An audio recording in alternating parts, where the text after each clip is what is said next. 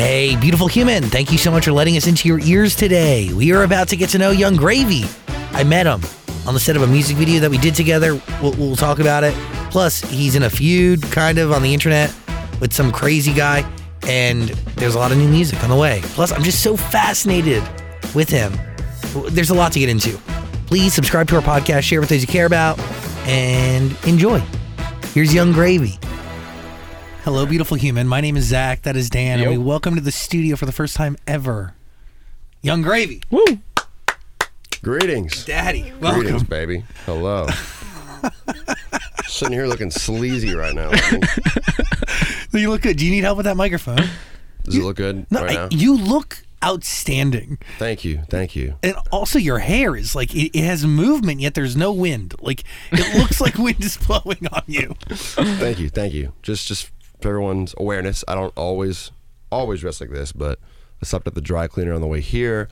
My suit bag caught on fire in my car at this video shoot that Zach and I were at together. That's where we met. And I just got it from the dry cleaner. It's clean. No burn marks. So we're you got to understand, like, we're in this dressing room. We're also in a warehouse. It's 150 degrees. There's like a fake courtroom in this warehouse, a fake sushi restaurant, a fake hospital. And all of a sudden, Mr. Yung Gravy just comes, you're not running and you're not even overly alarmed, but you're just like, oh, this is wild. My suit caught on fire, but there was never a flame. It burned through the window, correct? I think what happened was, like, it was in the back of the let's alert Tesla about this. It was in my trunk, I mean. So that's what they call that. On the top, there's a little, like, platform. It was sitting there in the suit bag or whatever. And I don't know if I want to blame Suit Supply or Tesla, but I think maybe Suit Supply is the one. It was sitting there in this navy bag, and I believe either like a tiny little like flame like came out, but it was getting magnified, I believe, by the car onto this bag. And then I went in there, and there's just this big ass hole that's like black around the edges, and there's like blue stuff all over the suit. And man, I was really disappointed. I got this suit for a date with Martha Stewart, and then I was like, it has a lot of value to me, you know. And luckily, I just went to the dry cleaner and they cleaned it off. So the suit didn't catch on fire. It was just the bag that had a little, spontaneous combustion activity. But a really beautiful full circle moment for us. Yeah. That's... Picked it up on the way, and I thought, you know what? I didn't even like think about the fact that we had already like discussed this suit. I just was like, you know what? I was there the day it burned. Yeah, you were there. You witnessed it in action. I mean, post action, and I just thought, you know what? After that video shoot, I thought, you know what? Zach kind of outflexed me on the acting, so I'm gonna have to outflex him on the outfit today. Well, you can't even really say that that's accurate. First of all, the first thing that we shoot in the courtroom scene for Quinn 92's Backpack music video, which we will put a link in the description below if you want to watch. It's you. It opens on you. It does open on me. I mean, that's like that's a big feat. You're number 2 on this call sheet next to the guy whose song it is. Yep. Facts. And you served up many quality takes. I don't even think you stuck to the script exactly. You gave it your own flavor. You used intercourse in there, which I like. That's a judge. That's a judge word. So here's the wild thing is I did this on Monday, but I think it was I got hit up around like Saturday. So it was like basically like a week. How long ago was that shoot? Maybe like a week and a half or something. I don't know. 2 weeks. I don't know. It was almost like exactly 2 weeks after they first hit me up for that shoot. But the Nelk boys hit me up to do a shoot. Like, yo, we need a judge for this. We need a judge for this like skit we're doing. And I was like, word, like I've actually done that before. Like I'm super down. They're like, wait, no way, that's crazy. And then I was like, yeah, man, I'll shoot a video when I get there. And then I get to the set, and I'm like, this is the same exact fucking set. Stop it. So no. So Monday, I pull up to the spot at 10 in the morning, sipping on Happy Dads with the Nelk boys. My first time meeting them. It was they were cool. I like those guys a lot. But yeah, same exact set. I was like, oh, don't worry, I know where the green room is. I'm gonna go drop my shit off real quick. So I did the same role, same everything. I'm convinced they saw the video. I'm convinced they saw the video, but maybe it's just a coincidence. But like they pulled up same like judge robe and everything. Like your life has changed from this one role. I guess so, man. Yeah, like I think they had Snoop Dogg cast it and he couldn't make it. They're like, oh, what's the next best thing? So I guess they picked me. I'm honored, I guess, to be the next best Snoop Dogg right now. Well, and there's two things that I want to get into and expand on from what you mentioned. One being, there is a reality that we live in where you could eventually have a TV show where you actually hear out people's cases and maybe some infidelity cases. And like you actually sit and you have a gavel and you have a whole thing and you hear out maybe cheating stories or whatever it may be and you rule on them. But do you think of that memeable comedy, parody, and do you balance that with the music you make, like mentally or creatively? So I mean, if that opportunity, I guess the opportunity is possible whenever, but I would, when I have time to do some TV, you know, I don't mind that idea. Maybe we could do some sort of like Jerry Springer mixed with Judge Judy type activity. I would love, come on. That could be lit, you know, instead of Jerry, it's like gravy. Yeah, it'd be lit. I like, in high school, I remember like being so inspired, but also like, damn, the world is fucking weird. When I would watch, like, you know, it was always late night, like 3 a.m. and then Maury and Jerry Springer would start playing. I think that definitely made me a worse person in life, just watching those. Anyways, you asked about humor and music. Yeah, is humor a part of your art form, and does it weigh on you during the creative process when you're crafting a record? So when I write, it's never like when I'm writing lyrics. I don't think I'm ever the humor is never like the first priority. I always will like we'll start the song, we'll get however far on the song and have like basic lyrics laid out. You know, like I'll work with the producer to make a beat from scratch. We'll kind of do everything together, and then I kind of freestyle over it, or even just spit gibberish, which we call top line. Yeah. And when I get like a good couple verses or like flows ready and kind of we arrange them a little bit, then I'll go in and write it. And I'm very particular about lyrics. I almost never will finish a song like in one session. Like I'll get the layout, go home, write by myself, and then come back and finish it. And humor isn't really ever the first priority. Where I feel like there are some rappers or some artists out there where it's kind of like the purpose of like it's not a Weird Al situation where they want to make something humorous. I think Lil Dicky's somewhere in between because he has songs where the whole theme is humorous, but he's really fucking spitting something. You know, he's spitting good bars and it flows and it's catchy. No hate on Weird Al. Weird Al was a legend or is a legend, but. And that was also like that was a collection of moments in time, right? Like we were in a different age where, I mean, Weird Al shined. I mean, dude, White and Nerdy changed my life. Yeah, like that record is everything. I mean, he's a genius. Like that was what people wanted at that time, and I think it would probably still go off now. But I remember in that era, like, man, that shit was huge. So, I find it interesting that you will do gibberish, kind of just flow. How do you know that you're heading in the right direction or may have something? You can feel it. I don't know. Sometimes you just get on it, especially if there's a few people around in the studio, and if I'm flowing and I can see the reaction, that helps a little bit. But also just like I'm very like sort of a perfectionist with all that stuff, so I'll re-listen a bunch of times, or I'll send it to like the people that I really trust and be like, yo, what sounds the best? So flow wise, like when I'm doing that top line, like I like to. Basically, once we do that first session, when we make the beat, we make the sample, whatever it is, and I spit some top line over it, I'll sit on that for a while before I go in and like really finalize it, which seems to work really well. How long do you sit on it for? It depends. It depends on my schedule, man. Like if I'm in LA, like when I was finishing my album, it's dropping next month. I won't drop the name yet, but the title, I mean, but that. I was doing sessions almost every day, so it would be like I would go home from the session, sit there, stay up really late, and like work on the lyrics and whatnot. Sometimes I will, you know, finish the first draft of a song and then sit on it for forever. Like there's been songs where I still have some songs that are like in sort of the arsenal that I have a general outline for that. I'm like, you know what, that should come out later. I don't think I want that yet. So where did Betty fall? Like, how long were you sitting on that?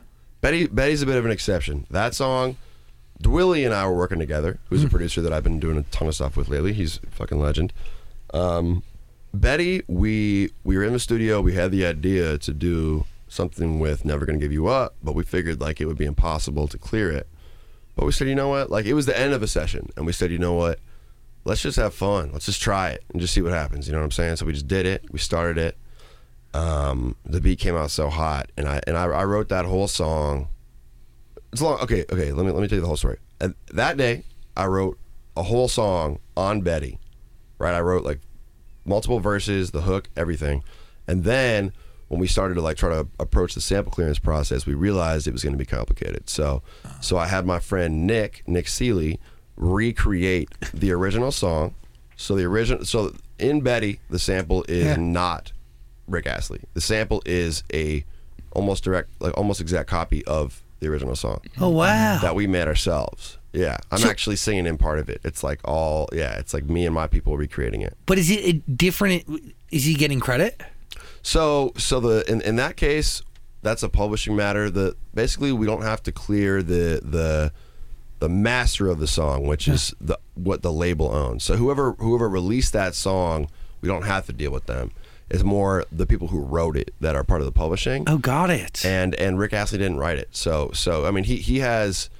I've spoken with him. He fucks with the song, but the people who actually had to clear it and accept like the lyrics were not him. It was three guys who are songwriters who have been around for a while. They're a bit older. They don't love hip hop. They don't love my lyrics. So the original version of a song was much different. Basically, I mean the only like, I guess I don't want to leak any of it. I don't want to get in trouble. But on the hook, rather than get money, it was get pussy. That was the original. Like, all I know is chase this dough and get pussy. That's how it was. So you changed lyrics to get the clearance. I changed everything. It's my only clean song that's out there. It's my only fully clean song because I had to. Well, let's take a pause for a second, and maybe they're onto something. Maybe these old men who forced you to be cleaner to clear this. Yep. I've been thinking about that. I mean, like, dude, this song is fucking huge. Mm-hmm. It's only gonna get bigger. To the like, even the dirtiest part of this song, where it's like, "Oh, gravy, you said whatever." That's like such a huge trend to the point where like I'm watching small children say that. Yeah. On TikTok. I know. I mean, I'm thinking about making slightly more clean music, and a lot of times, it doesn't have to be dirty. Like it's a lot of times the swear words are just like a placeholder. When you got to fill something in, I'll just throw a bitch in there, and it's like I don't need to say that. I can think of something more unique. But by the way, that's a crutch in life. Like, that's deeper. Yeah, I suppose. But you have time to really strategize and plan what you say.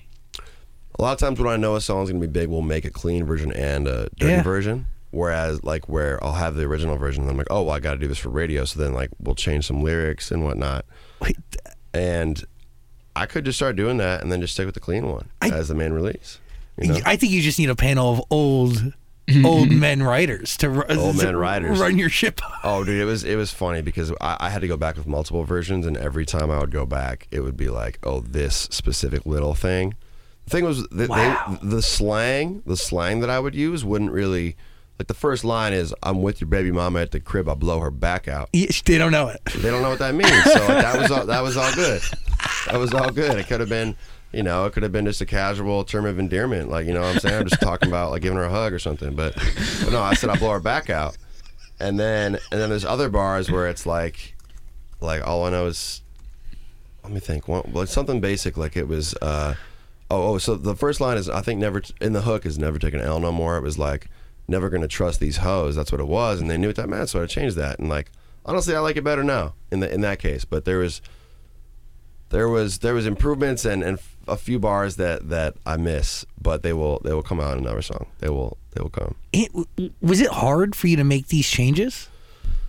No, I mean I've dealt with sample legal issues so many times, man. I've had I got sued by George Michael's estate. Yeah, you stick to like Motown and older records when you sample. And a lot of those folks do not like hip hop. Either they don't like hip hop or they just don't like what I'm saying on it, which is fair enough. I don't blame them because some of my lyrics are a bit, aggressive for those ears. Is there a lyric that either, well, two questions. What lyric of yours is close to your heart still that like you hold near and dear? No, I'll give you the second part. Okay. No, okay. A lyric of mine that I hold near and dear. I think one of my most quoted lyrics of all time is the beginning of my song called "One Thought, Two Thought, Red Thought, Blue Thought." already is hilarious when I have to explain to someone like my music. I'm like, oh yeah, you should check out "One Thought, Two Thought, Red Thought, Blue Thought." But that song's great. I love that song. But I wrote that song fastest I've ever written a song, and it was because I got off probation that day. And the way I started out, it's all freestyle. And then right when I started out, I'm like, hey, Gravy off probation. Wait, Gravy on probation. Now I'm off probation, and I'm fucking with some Asians. And it was a beautiful little start to a song. Kind of just off the dome, and it worked out. But is this did you get arrested for defending your friend who is being like hit with racist slurs? I've been arrested thrice, and that was not what I was on probation for. Because the time I've told these stories a lot. Like people can find them, but I'll give you all the brief. Like in Iowa, someone called my friend a racist slur. I beat him up, and we both had to go to jail together. Me and this kid who fought my friend. Who roasted my friend, and I beat his ass. In the end of that one, I showed up to court. I got a good lawyer. I got my assault charge dropped to creating a raucous noise. This other frat boy kid that was there, who I beat up, didn't show up to court and got charged with assault for getting his ass beat. And I don't know. I gave him a swirly. In the end. That's how it ended. Straight in the toilet? Like we were fighting. There's a video out there somewhere. It actually probably wouldn't be hard at all to find it, but it was at a sorority formal that I got invited to because my friend, one of my best friends, his girlfriend went to Iowa State.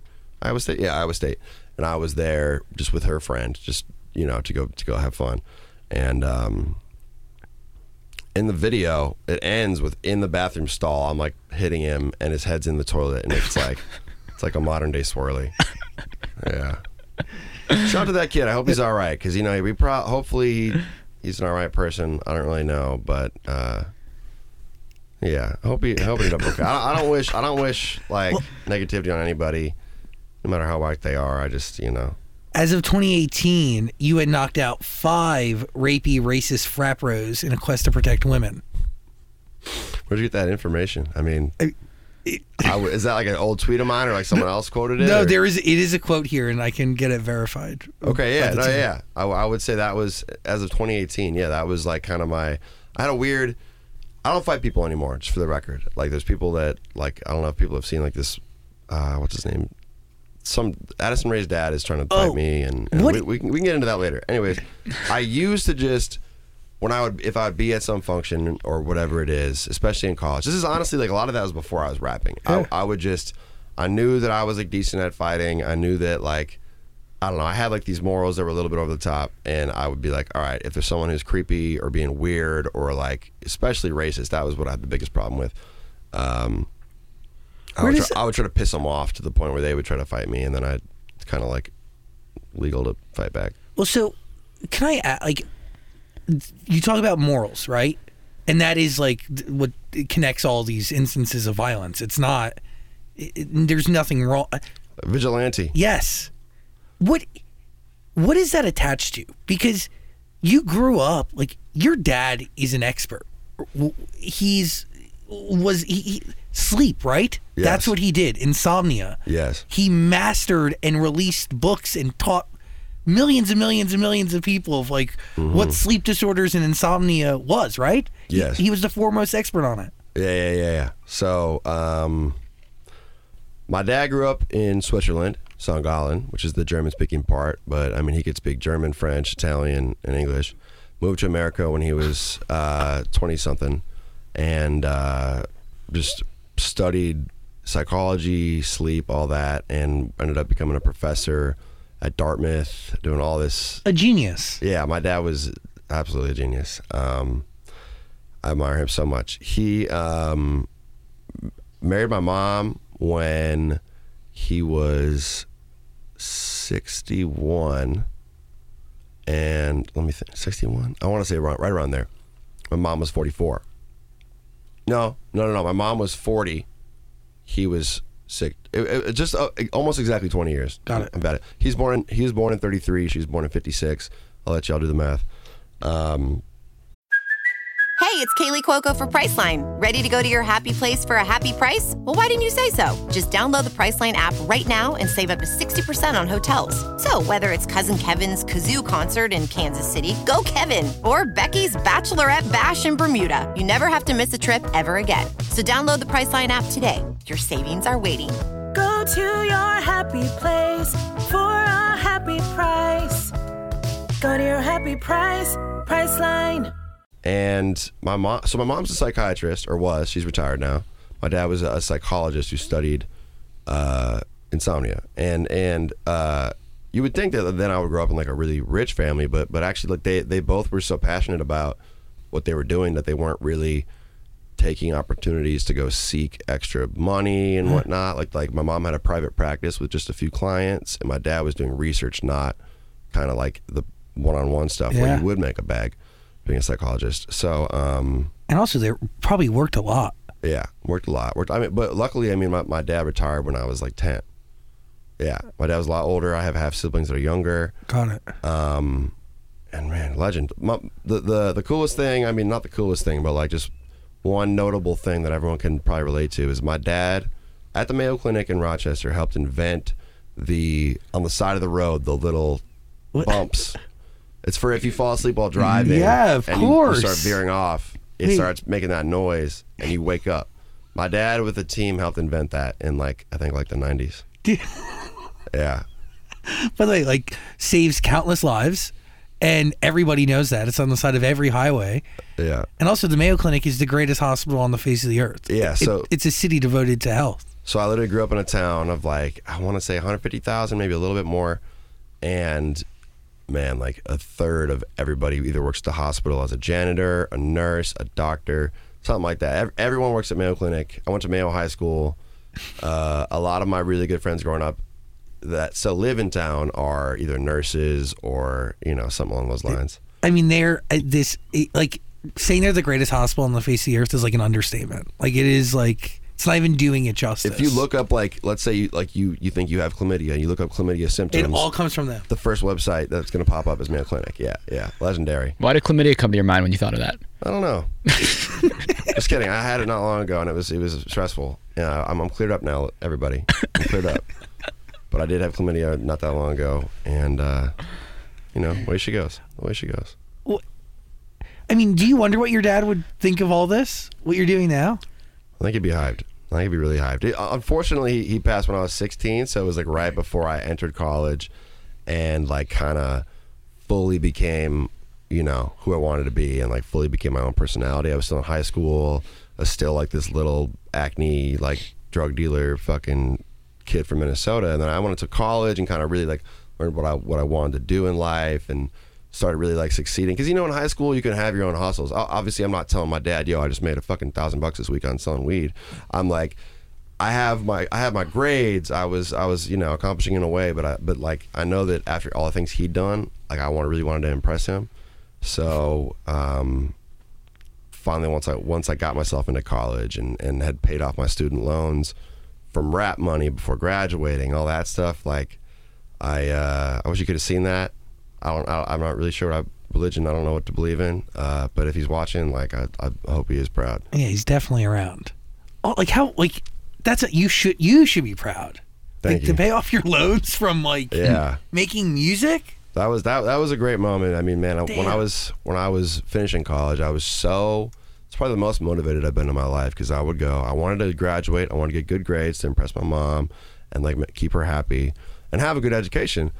I went to University of Wisconsin, for anyone listening, which is it's one of the best schools in the Midwest. I had to hustle pretty hard to get in there.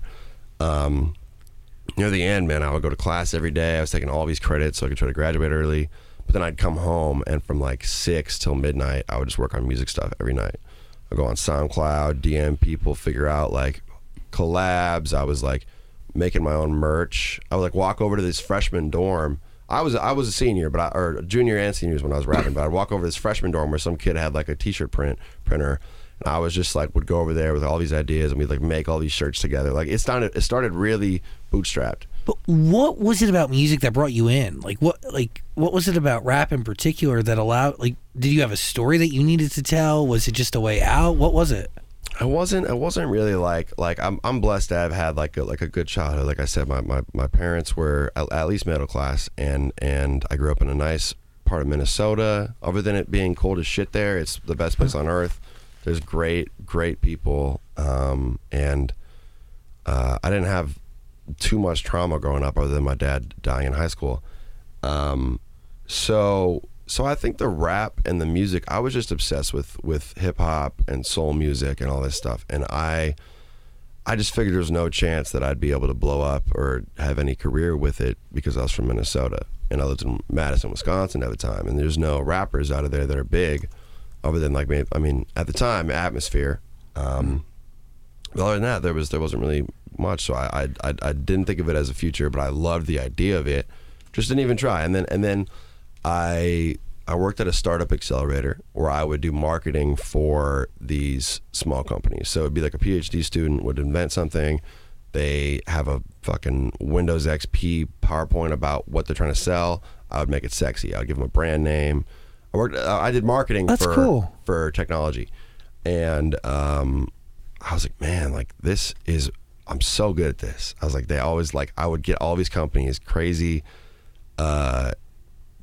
funding from VC, from angel investors, and I'm like, man, I kind of did that, and I was like, I should like use this skill set for something else. And I had a friend who was tight with Lil Yachty in high school, so he showed me Lil Yachty one night. The song had 60,000 plays on SoundCloud, and I loved it. And then I kept checking back in.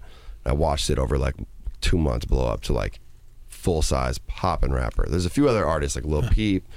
I've name dropped them before, but like artists that really sort of inspired me. And I said, man, like rather than trying to invent something or like, you know, copy what someone else is doing in some space, let me just be myself on SoundCloud and do this.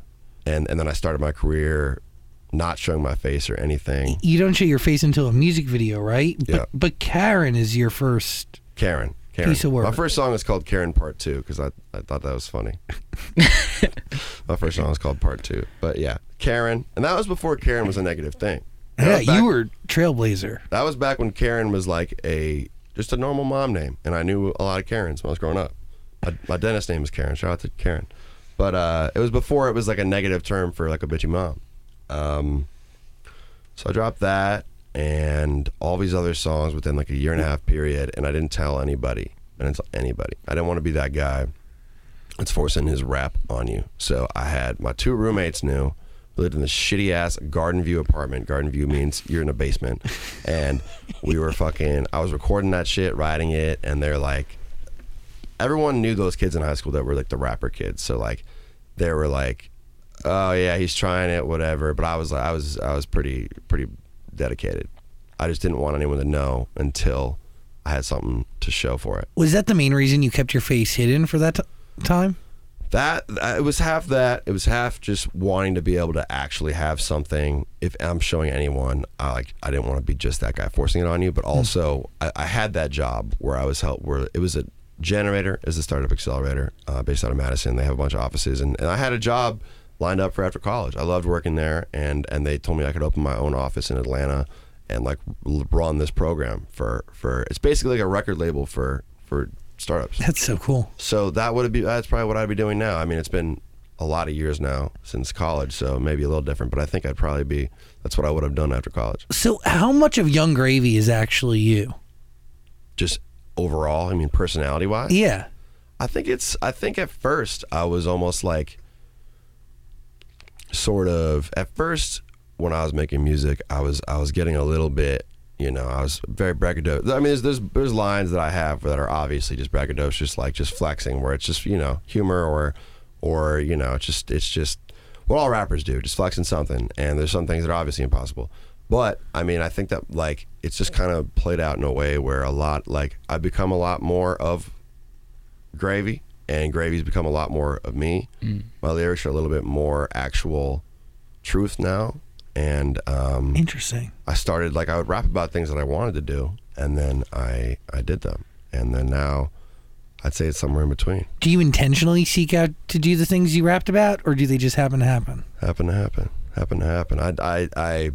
I rap about like at least in the early days, especially rap about what all rappers are rapping about, like this lavish life and these things that everyone wants at some point to happen. And I didn't really think that it would, but I realized that it's all real, and it's not as exciting as people would think. You know, you kind of learn to live in that lifestyle, and you know, it's I'm still the same person I was before. I wouldn't say I'm like fucking living the happiest, perfect life just because I'm in this rapper space where everyone wants to be. But I did all these things that I always wanted to do. I tried everything, did all these things I wanted to do. Not everything. I've never been to Asia, for example. But I did all the rapper things that I would rap about. And it was yeah, man, I just, now the lyrics now are more literal, and I will actually drop bars about things that I have done or do regularly. Is that easier for you to craft a song about than making it up out of imagination? It gets easier. Just in general. I mean, I've rapped a lot now, and there's like this issue of like, oh, I've used this rhyme before, or like, oh, I know this rhyme scheme. I've done this like for me, business and Christmas and witness and litness. That rhyme, I've done that so many fucking times. There's like rhymes where I'm like you have to either like I've made close to 100 songs now. So in some cases, either I have to just try to rhyme like fucking, I don't even know, like a 5-syllable word with something else if I want to be completely original, or I just got to take something I've already done or that someone else has already done and make it gravy. You know, it's like I had for a while a weird like, damn, like I can't do that again. I already used that rhyme scheme. So yeah, so I was trying to rhyme like, I don't know, like, so I'm trying to think of like a long word that I have done. Didn't you use supercalifragilistic? I did. Yeah. Can't even say the word. Supercalifragilisticexpialidocious. Damn, what's my own lyric? Hold on. Supercalifragilisticexpialidocious. What do I say after that? Yo, XP on some hoe shit is what I end it with, but Let me see. supercalifragilisticexpialidocious. Supercalifragilistic. Yo, XP on some hoe shit. Yeah.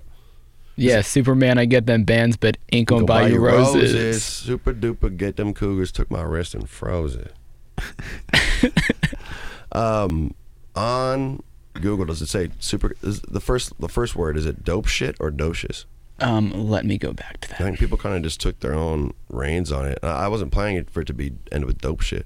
Supercalifragilisticexpialidocious, dope shit. It was that's what Genius has. Genius has dope shit. Yeah, you know what? Maybe that's what it is then. It's not what I meant, but Culture has taken it and made its own.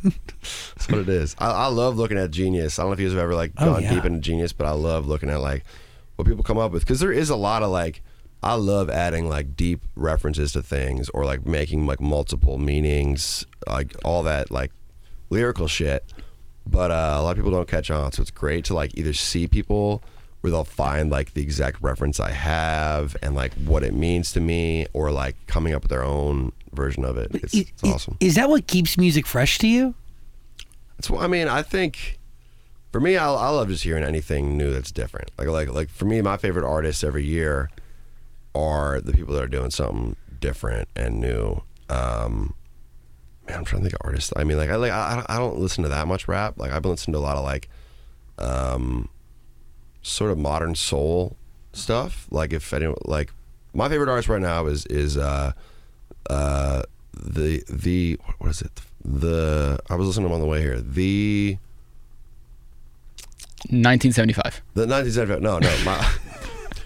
Duran Jones and the Indications is a good example of what I listen to right now. So they're basically making modern soul, and I still listen to old stuff all the time. But just people who are doing something completely different. Like all the really big artists that are popping. I love listening to like the occasional song. I love hip hop, but like a lot of it, you know, it's my job, so it feels like sometimes it feels like I'm doing work outside of work. No, totally. And by the way, like listening to other things allows you to tap into other sources of inspiration.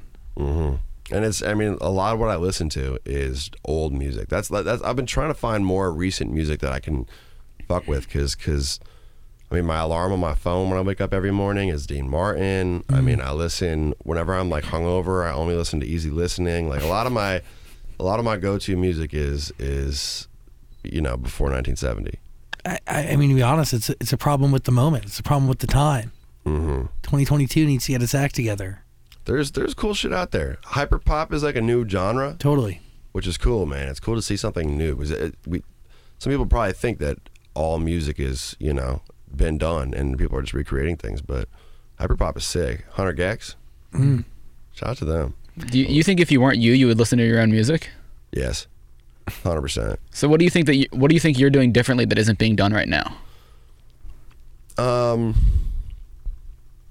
Basically the pairing of, I think the main thing that sets me apart, where you'll go on YouTube and find like a Young Gravy type beat, which I was very proud of when I first saw that, and I was hundreds of them. Pairing classic samples, soul in particular, with like trap drums, 808.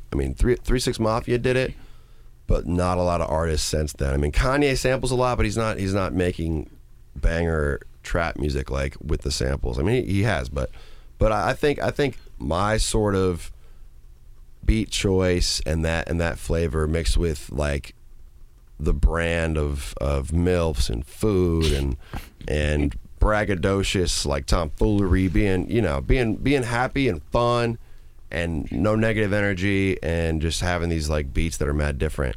I think that's what set me apart, and if I had like all those steps together, if I hadn't taken all those, I don't think I'd be where I'm at. What came first, the music or the brand? The music. I would, before I was in college, before I'd actually really pursued it, I would kind of like freestyle with my friends occasionally and shit. The name Gravy was there. You went by Butter too, no? Mr. Butter. Mr. Butter. Sorry. Lil Steamer was one in the circle. Yeah, you mentioned that in Karen Part 2, right? Yeah, Lil Steamer, but people thought that it had to do with shit, so I stopped doing that. Yeah. Everyone was like, oh, Lil Steamer, oh, you mean like poop? I was like, no. So that's gone. So I stopped doing that. Mr. Butter, I was afraid that like the period after the Mr. would somehow fuck up the SEO. And then Young Gravy came along, and I was like, man, I like this. I like Gravy. So it just felt right for what I was rapping about. I'm talking like when I started actually rapping, I never put out any music under a different name. It was always Young Gravy. But beforehand, when I being in the freestyle circle or whatever, I had all those names. And then when the time came where I was like, I'm gonna fucking do this, Young Gravy was perfect. And I haven't regretted it once. I haven't regretted it once. I was in a lawsuit where some other kid was Young Gravy. It was with an O. God bless his heart. I paid him $150,000 to leave me alone. Wow. Damn. Oh my God. This kid, just like he wanted to be a rapper and it wasn't working out for him, and he had that name, and we couldn't. Basically, I got my legal team on it. He got his legal team on it, and they were both like, I had the best in New York, he had the best in LA, and I had to do a deposition and all this shit, where you swear under oath. Yeah. All these things. I had to get a bunch of witnesses and stuff involved. Did you not know him at all, right? I'm assuming. No, I didn't know him at all. It was just by chance. It was like he used the name Young Gravy and I did, and we had to prove like the first usage of the name, and I was pulling out like old ass videos of me like rapping and like someone saying Gravy like from when I was fucking like 18 or 19. And in the end, it was like there wasn't a clear enough answer, and it was like, dude, like we're gonna keep this going, and you're gonna keep spending legal fees, so just fucking give us this money. And I was like, man, I don't want to change my name. Yeah, that makes sense. I thought about going with like Papa Gravy or like Poppy Gravy, but I was like, no, it's kind of creepy. So I gave this kid a fucking 150 bands. That kid fucking probably living off that right now, man. Yeah, I haven't heard from him since. Yeah, I'm sure he's doing well. Are you losing money off all these samples? Not all the time. I when I first started releasing music, I would not clear anything. I didn't know the rules. I didn't have a lawyer, so I couldn't. And I just figured, you know what? If they come to get me, then I still got the song out there and people still liked it. And if they come and get the money from me, well, I mean, I still gained something, you know. And I was like, I was picking samples that I loved, like songs that I loved, and I really want to sample. So the only time I've actually had to take something down and get rid of it was George Michael, Careless Whisper. I had a song called Flex Season, still on like YouTube, I'm guessing, but I had to like take that down and give them all the money. But in most cases, people will come and they'll see this artist with a shitload of listens on their song and it's sampling them, and they're like, you know, they're usually in retirement because they sample a lot of older stuff, and they're like, you know, I could use a little extra bag. So a lot of times the way it works out with those older songs is they'll come to me and then we'll have a little, you know, lawyer to lawyer discussion, and then I'll usually just give them a good percentage of the publishing, and they're pretty chill about it. But trying to clear samples from the jump and all that stuff I got to do now that I'm signed, like legally, there's a lot that goes into it. It's complicated. I usually just make my own samples. Are you setting any goals for this new album that's coming? For this new album, I mean, I don't know about goals, man. It's fire. The album's great. With goals, I like to think about like, oh man, this is gonna make me happier than the last one, because I don't like setting a number and then stressing about it, you know, with goals. And I had goals at one point, and then I surpassed all of them. And then it sounded so dick-like, but you know what I mean. I had goals to surpass them, and then now it's like I have this fear of like, oh, if I set some goals at a certain level and I don't make it, I'm just gonna stress myself out. So try my best. And then, are there creative goals? Creative goals, I mean, I want to learn more instruments and whatnot, because I can't play any instruments. I'm a musician. Apparently, according to Spotify, I'm like the 450th biggest artist in the world, and I don't know how to play a fucking piano. I know like 2 songs my dad taught me when I was a kid, but I have gotten much better at production, and I know the notes, I know all that stuff. I'll be in the room when we make the song from scratch, so I can be there as a sax player. I'll sing a melody and be like, yo, can you do this? But I can't do it myself, and I think that's the next step for me. You want to do it? Yeah, is to do it myself, or at least just be able to play something myself, and then have someone who's better at it finalize it. But I'm a huge part of that process, but I'm not doing it myself, and it feels weird. Where I'm like, oh yeah, can you hit like a? I'm like, he's like, oh yeah, like what notes? I'm like, just, you know, the just hit those. You know what I'm saying? Like it that's a goal. Getting better at music, like just the basics, and maybe singing, you know. People ask me to sing a lot, and I don't, but I feel like I have like a very rare vocal range according to this singer teacher I worked with one time. It's like, I forgot what he said. It's like same as Barry White, which is you can go deep, which is a good sign, because he's one of the most famous musicians there ever was. You can croon some sensual music. So maybe someday I'll drop like a sensual Barry White tape. Young Gravy and Kenny G. Something like that. Yeah. Some beautiful, some saxophone. So those are things that, like, I've just been so busy with everything that, like, I want to just start putting those into my day. And all the goal is just getting healthier, man. I live the tour life and the sort of like rapper life, and trying all these fucking drugs or whatever it is, and I'm becoming just a normal dude now. I want to like live like a rapper healthily. So yeah. You're a real artist. So the idea of you actually boxing anybody for any sort of attention or money is not even in the realm of possibility. Boxing? Oh, we're talking about. Yeah, like, yeah. But you're a real artist. Like, that's you're not fucking around. Like, Young Gravy, as he sits here today, is a legitimate artist in every sense of the word and definition. No, I think I'm much more of an artist than anything. I mean, I've done artist and a bit of a, like, I guess, businessman or marketer. Yeah. I've done acting a little bit. I just did something with Comedy Central that's going to come out soon. It'll be dope. I've gotten a lot of offers for acting, but I'm kind of scared of it, so I got to work on. Maybe that's another thing I'll work on, is learning how to act. But I've done a little bit of that. All that stuff is just kind of feels like side quests, you know.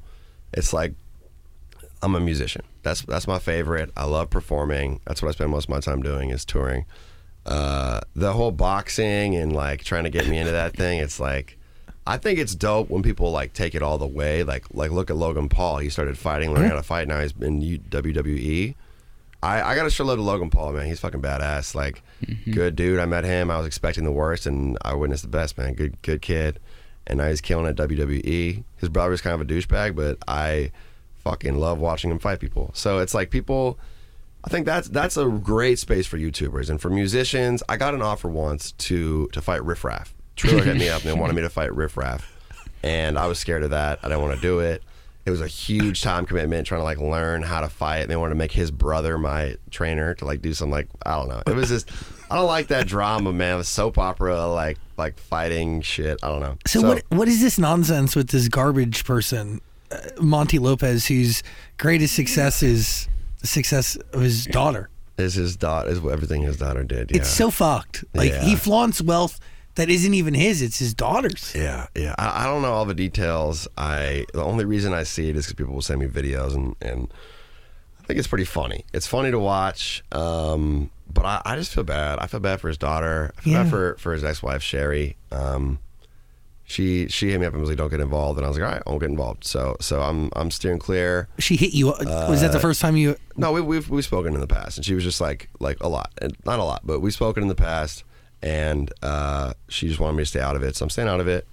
That was my plan from the start, anyways. But then, occasionally, like, a funny like idea will come up. You've seen those videos where like they'll like flick something, and then like it'll be like a smaller person jumping off of a dock, and they'll throw him in the water or whatever.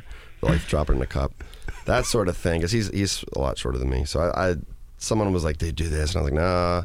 What my decision is, or what I decided is if it really becomes a problem and he's really, really trying to get me to fight him, I'm just going to send in Sean O'Malley. That's my boy. Because they're about the same height, it's more fair that way.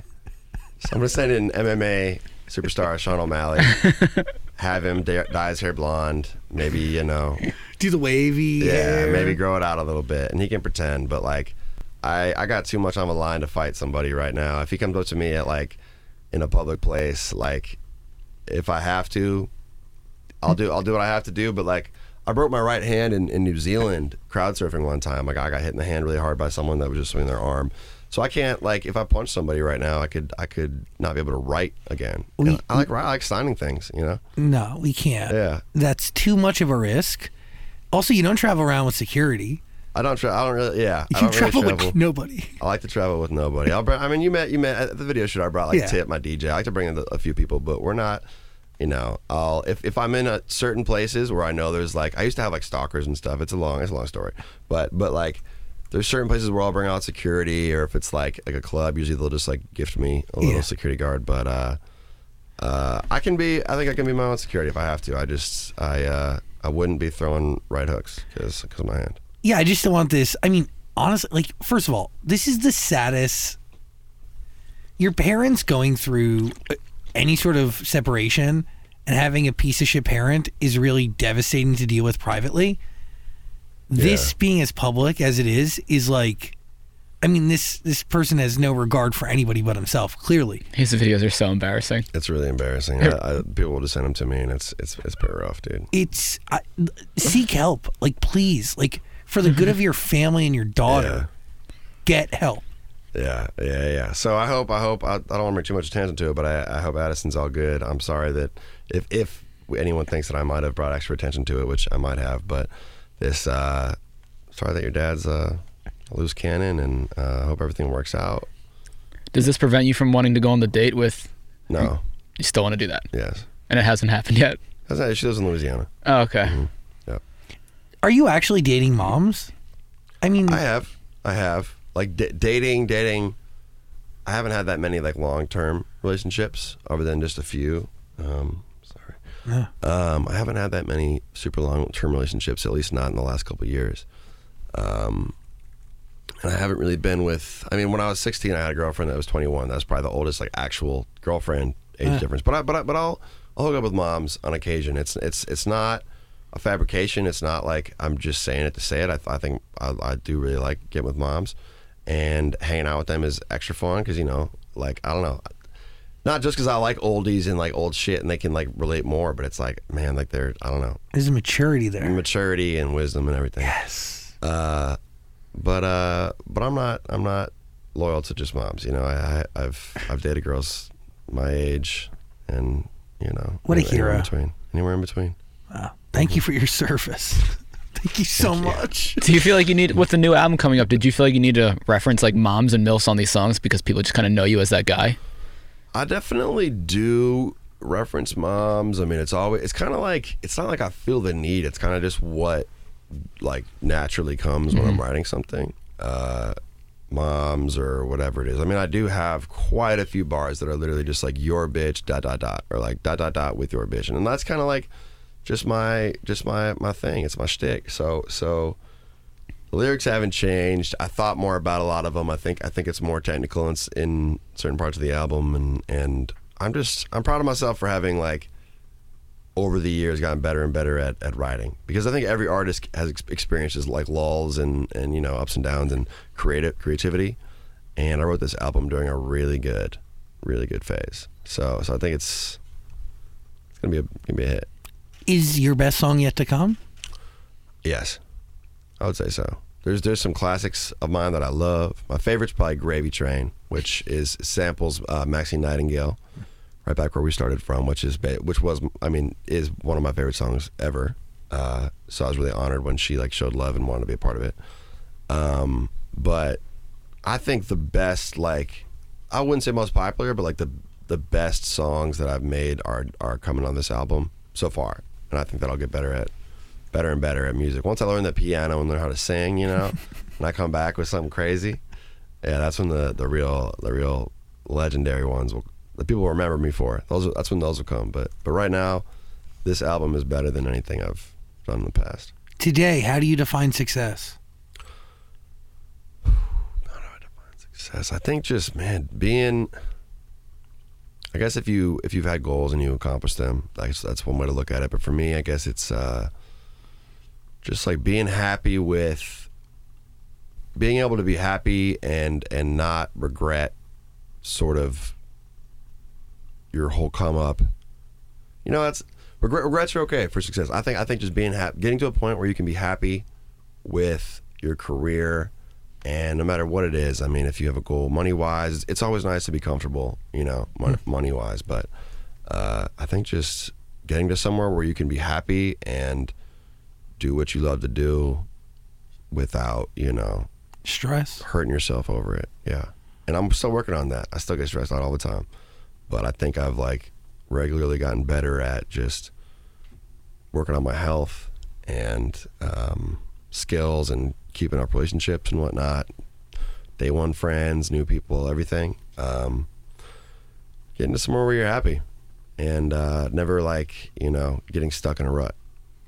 It's a quest, man. And you're not always going to be able to check off all those boxes at once, you know? Absolutely. A lot of things. And personally for me, I think a lot of the goals that I had, I accomplished, and I'm really, really happy with the success, but at the cost of like my health wasn't as good. I was drinking a lot and not getting sleep and all those things, and now I'm working on balancing everything out. I think a lot of artists could probably relate to that, whether it's that or the reverse. And getting good. I'm going to the trainer after this. Really? Yeah. Probably not in this. I'll probably change up a little bit, but yeah. Well, speaking of that, the very first thing you said is you got that suit made for a date with Martha Stewart. Yes. So, well, yes. I got invited to perform at a bat mitzvah for a big industry exec who runs my label. It was his daughter's bat mitzvah. Monty or Avery? Monty. Sick. Monty. Yeah. Monty Littman. Monty Littman, yeah. Music icon. Hi, Monty. Yeah. You're missed. Yeah. Hey, just to be clear, he's talking about Monty Littman. Yeah, not now. Monty Lopez. Not Monty Lopez. Hi, Monty Littman. You're missed. We love you. Yeah. Monty Lopez, I don't know. Anyways. Who is he? I don't know him. Monty Littman. That's the Addison Rae's dad. Yeah. No, I know. Oh, I thought you were serious. I was like, dog. Let's get it together now. Let's get it together. No. So Monty Littman's daughter was a fan, and I performed at her bat mitzvah, but I got to New York and I realized like I had never been to one before. There's not that many Jewish people in Minnesota. There was one person that I grew up with that had one and didn't invite me, and I was sour for a long time. That hurts. By the way, I've been that person. Yeah. So I don't know. I was in New York, and for some reason I just didn't pack anything like suit related, anything classy, and I was like, shit, I gotta go. So I went to Suit Supply, Shout out to Suit Supply for giving me the bag that caught on fire in my car. And I got this. It's a 3-piece. There's a vest too, but I thought that was a little bit too much, you know. Well, it looks good. Yeah, well, thank you. Was Martha Stewart there? So we started at Martha Stewart lives nearby his house, which was where the party was, and I performed at the bat mitzvah. But before that, Martha invited me over for dinner and drinks and everything. What? Yeah. So Martha Stewart and I have a relationship. We did a commercial together. I wrote a song called Martha Stewart. Yeah. She heard it. She loved it. We did a big commercial that was for her new line of frozen products, and they played it in movie theaters when James Bond came out. It was a big collab project that was awesome. So Martha and I got along really well, and then she wanted to watch the Kentucky Derby and go to this bat mitzvah together. So yeah, I pulled up beforehand, and we had some mint juleps. We watched the Kentucky Derby. Wait. And it was a good time, man. Yeah, and then we went to the bat mitzvah. Pulled up with me. So, okay. So there's a lot to unpack there, but yeah. Do you go your separate ways after the bat mitzvah, or what do you do after? Oh, what I do after? I had a flight the next morning. I went home. You know, Martha, if you see this someday, you know, just give me the hint. If you're gonna let me hit, like let's get it. But I was gonna do a show the next morning, so I had to fly out. Got it. So she hasn't given you the hint yet. I mean, she's flirtatious, but you know, she's intimidating. She has so much game. She's so lit, like so legendary that I don't want to push any boundaries. So you have similar hair. You think so? Yeah. I've gotten that before, especially like if I wake up in the morning and like my hair is not really done to how I want it. People are like, "Oh man, you kind of look like a Golden Girl right now." Like, all right, word. Like, I'll take it. But no, wow. Martha's great, man. We'll see. God, we'll see. what does that do to your confidence?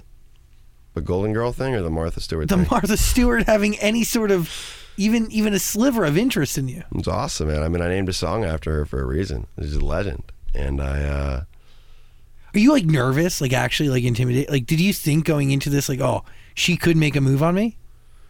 I don't know. I don't really know what to expect. You didn't run that scenario in your head? I didn't really Bullshit. run it. I mean, I'm ready for that whenever, you know. Like, I've gotten to a point where you gotta be.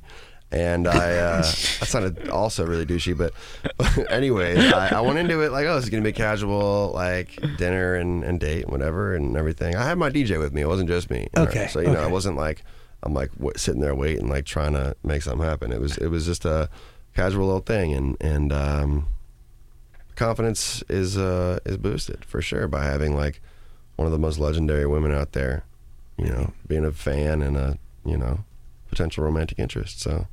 Damn. Shout out to Martha. God. That's marry into that, my friend. I mean, We'll see. Knock on wood for you. Marrying to that. What are you thinking? The only other question I had is what when an adult film of yours gets released, like what do you learn from that whole situation? But also invasive, right? Yeah. So we're talking about the brief sex tape that was released to me on Twitter. Yeah, you look good in there. Thank you. My phone was hacked a couple years ago, and this person decided to hold off until my song blew up to drop it, which is unfortunate because now some people think that I like did it myself. You know, like, oh, he had a moment, he wants like some success, but like I would never do that, man. That was like the girl that's in the video is a really good friend of mine. I was like, man, like there's no reason I would ever subject that. She's got a career and everything.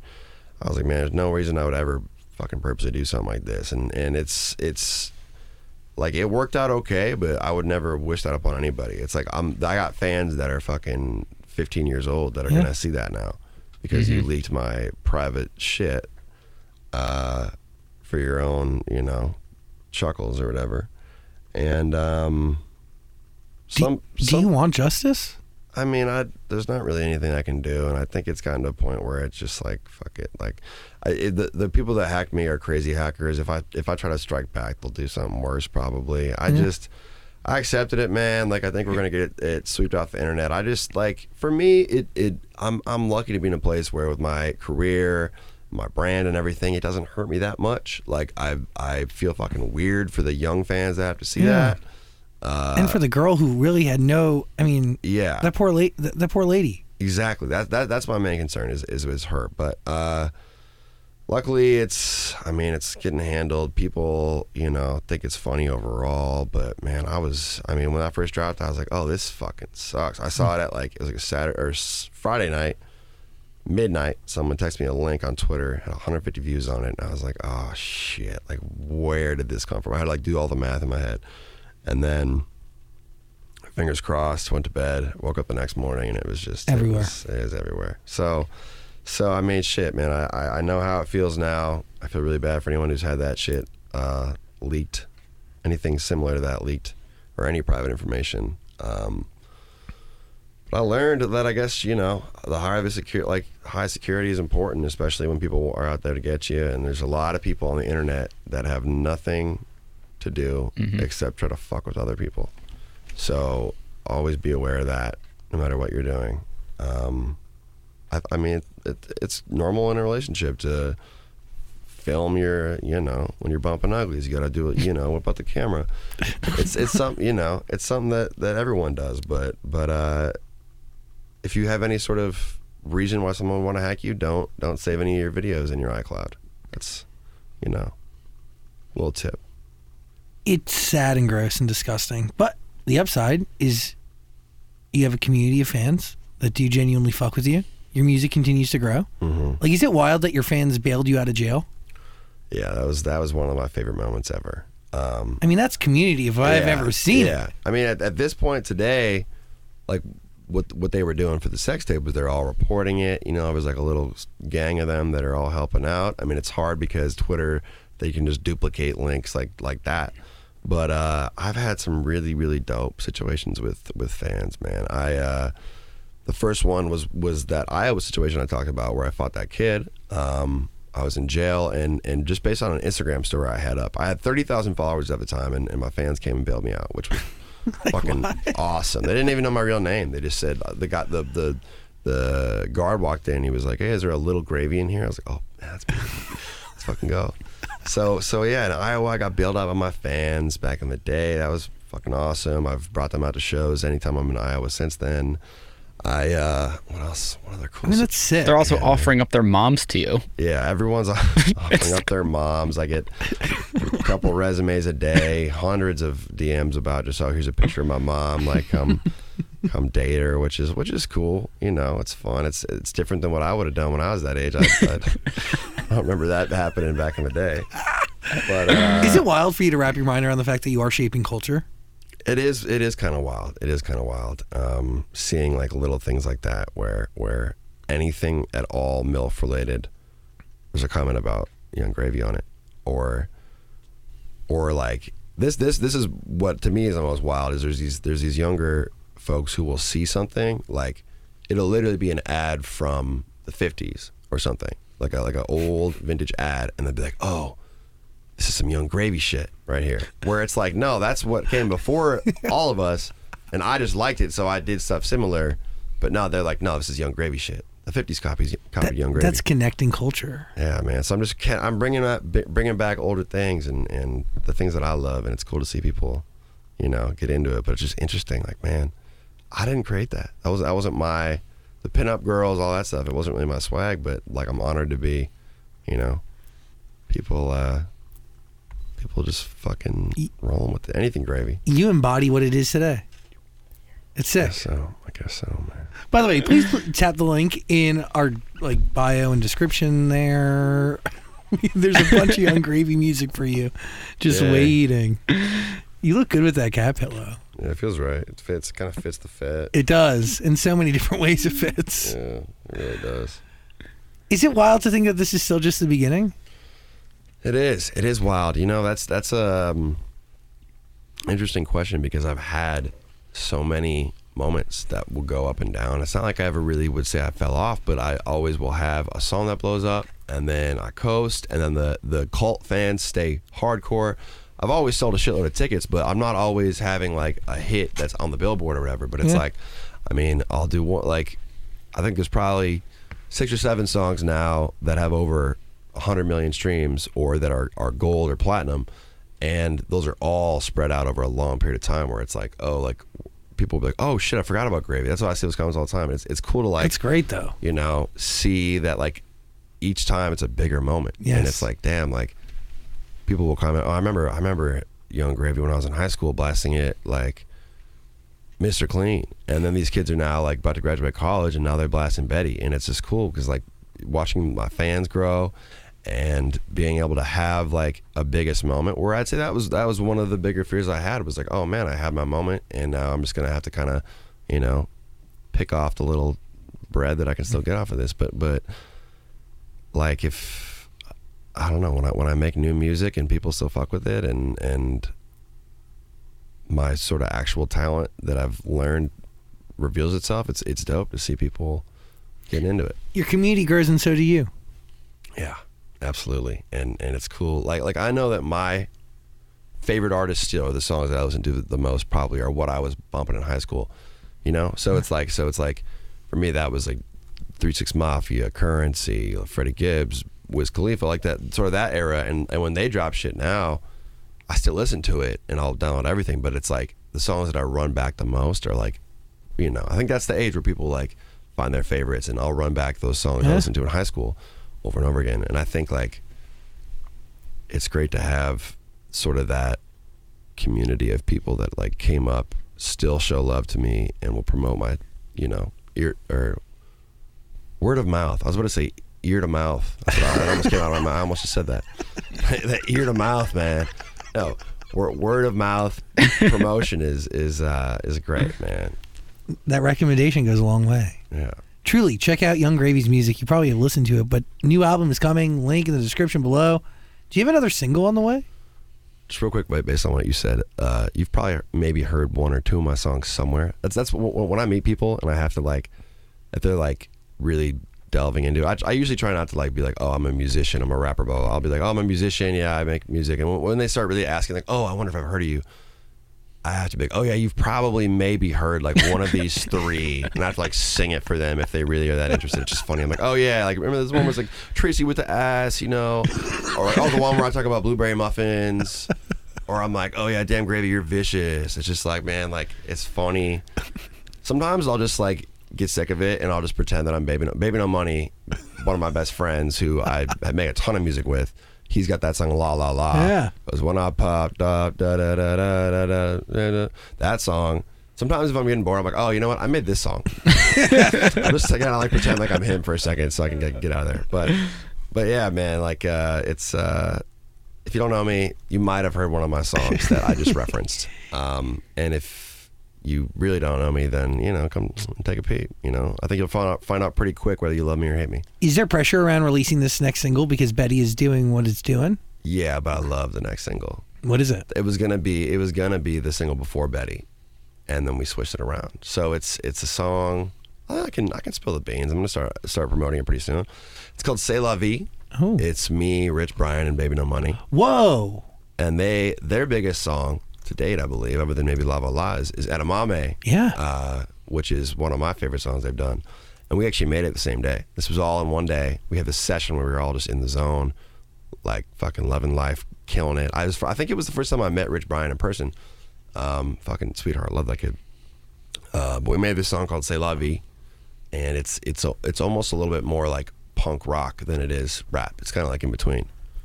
I actually have to go right after this. I have to go to a session to change like one lyric on there that's had a legal issue. What? But it bangs. Are you sampling something? No, it's just a lyric. I said voulez-vous coucher avec moi? Is that how you say it? Voulez-vous coucher avec moi? I don't know. They don't want to have to deal with like potentially Lady Marmalade coming. Yeah. So I'm changing a bar. You guys heard it? No, I haven't heard it. I mean, you guys heard me say it just now. Oh yeah, that yeah. bar. So someone got it. You know. So hold on. That's a trio. Oh yeah. So you're coming with something strong. Oh yeah, it's strong, and it's I've played my album for a lot of people, and this is a lot of people's favorite. It's a slapper. How do you view this album? Do you view it as a debut? Do you view it as a sophomore? It's really a third, right? Yeah, it's I'd say it's my third like big album, but I mean I was like before like Sensational and I like really kind of blew up, man. I was like just hustling on my SoundCloud shit. I would drop a few songs and put out something as an EP. Just I have like 5 like EPs like technically. And just a few full-length albums. So this is my third full-length, but I'd say it's almost like a a sequel to the first album in a weird way. I don't know, something about it feels like that. Because the first album I made in a similar way, where I was touring and I was meeting new people and trying new producers and all this different stuff and learning things. And then the second album, so that's Sensational. The second album, Gasanova, I was stuck in COVID and I was back home and I was like doing everything like at home. All the creative was coming directly from me and I wasn't like around people. It was all kind of like, which worked really well in some ways. I love what came out of it. But this is almost like a follow-up to the first one where I back on my lifestyle. I got back into freedom, and it's just a polished version of me that's a little bit more talented at the actual music. And it's like a Sensational part 2, but better. And it's coming. Tap the link, click the link below. It's coming, September. Yeah, pre-save it and listen to every song that Young Gravy's put out so far. Coming. I really appreciate you, You're man. welcome. Absolutely. This is a great conversation. Yeah, I really enjoyed this. I liked how much we got into music because it's not, the details. People like to hear that stuff. Yeah, come back. Can I ask one more music question? Is there any big sample that you've wanted to do that never got cleared and you had to scrap it? Let me think. Got to Be Real by Cheryl Lynn is one that we tried to do, but we ended up kind of just doing like our own like twist on it. It's called Party at My Mama's House. It's like a slightly similar vibe. It's not a perfect example. I think one song I really want to sample, I just know it would be complicated, is it's Vitas. It's this Russian song where he's like, damn, that sounded horrible. You gotta look it up. It's this video on YouTube that's got memed a lot where this guy's like wearing like starfish on his head and he's like, I'm not gonna try it again. But you have to look up Vitas Seventh Element, and I really want to sample that. I have a beat with it. I just know that it's gonna be hard to get in contact with those motherfuckers. So Interesting. yeah, Yeah, you can kind of tell, right? Like, because in some cases you want a legitimate team because then they'll respond to you. Yeah, so it's like that's a problem with sample clearances is you could be dealing with a huge artist who has a crazy catalog where like, the estate is going to be really strict and not want anyone to like, mess with their legacy. And then you have artists that are more low key who would probably love the money and would love to be a part of something, but you can't get a hold of them because they figured out their career is done and they're just doing their own normal thing now. That's interesting. So like sampling some of that more obscure music is also really hard. How many are they all samples on this new album? Or I create most of them with like my folks, my homies Nick and Dwilly and all them. Like I've met a group of friends. Like what I was saying earlier, where I'm talking to a musician and like trying to sing notes or whatever without even knowing what they're coming called. Now. That's how a lot of them are coming is original compositions that like I'm sure it's in some way inspired by what I've been listening to. But it's still original. But it's original, yeah. It's in the studio together. We're all working on something and creating something new, just based on what people know that I like. Pre-save this album. There's a link in the description below. It is there, waiting for you. Young Gravy. Hell yeah, baby. Appreciate you. Pre-save it. Appreciate you. Thanks for having me, dude. Literally anytime. This was a joy. I'm gonna come back and sit next to someone that's famous and not say anything. That's the plan. That'd be a dream for Dan and I. That's the plan. Okay. That'd be so funny. Deal. Same outfit. Young Gravy, everybody. Thank you. Hey, beautiful human. Thank you so much for listening to our conversation with Young Gravy. I genuinely appreciate it. Please subscribe to our podcast, share it with those you care about, and if you want to see the video, it is up on YouTube or on TikTok. Just search Zach Sang Show. Now be safe, hug your family if you can, don't go to jail, and have an outstanding day. I'll talk to you real soon, okay? Peace and love. Today's show is hosted and executive produced by Zach Sang. It was also executive produced by Michael D. Ratner, Scott Ratner, Dylan Martyr, Dan Zolot, Joshua Rusak, and Olivia Rudensky. Music by James Ashuto. Senior producer, Caitlin Plummer. Associate producer, Eve Bishop. Production sound mixing on today's show was done by Alex Goins, Nico Pierce, and Joseph Hartshorn. Sound mixing was done by Daniel Chavez-Crook and Ivan Wayman. Post-production manager was Caroline Rude. Production manager was Michelle Doristock. And our production coordinator was Bryce Hurlis. And that was an episode of The Zach Sang Show. Talk to you soon.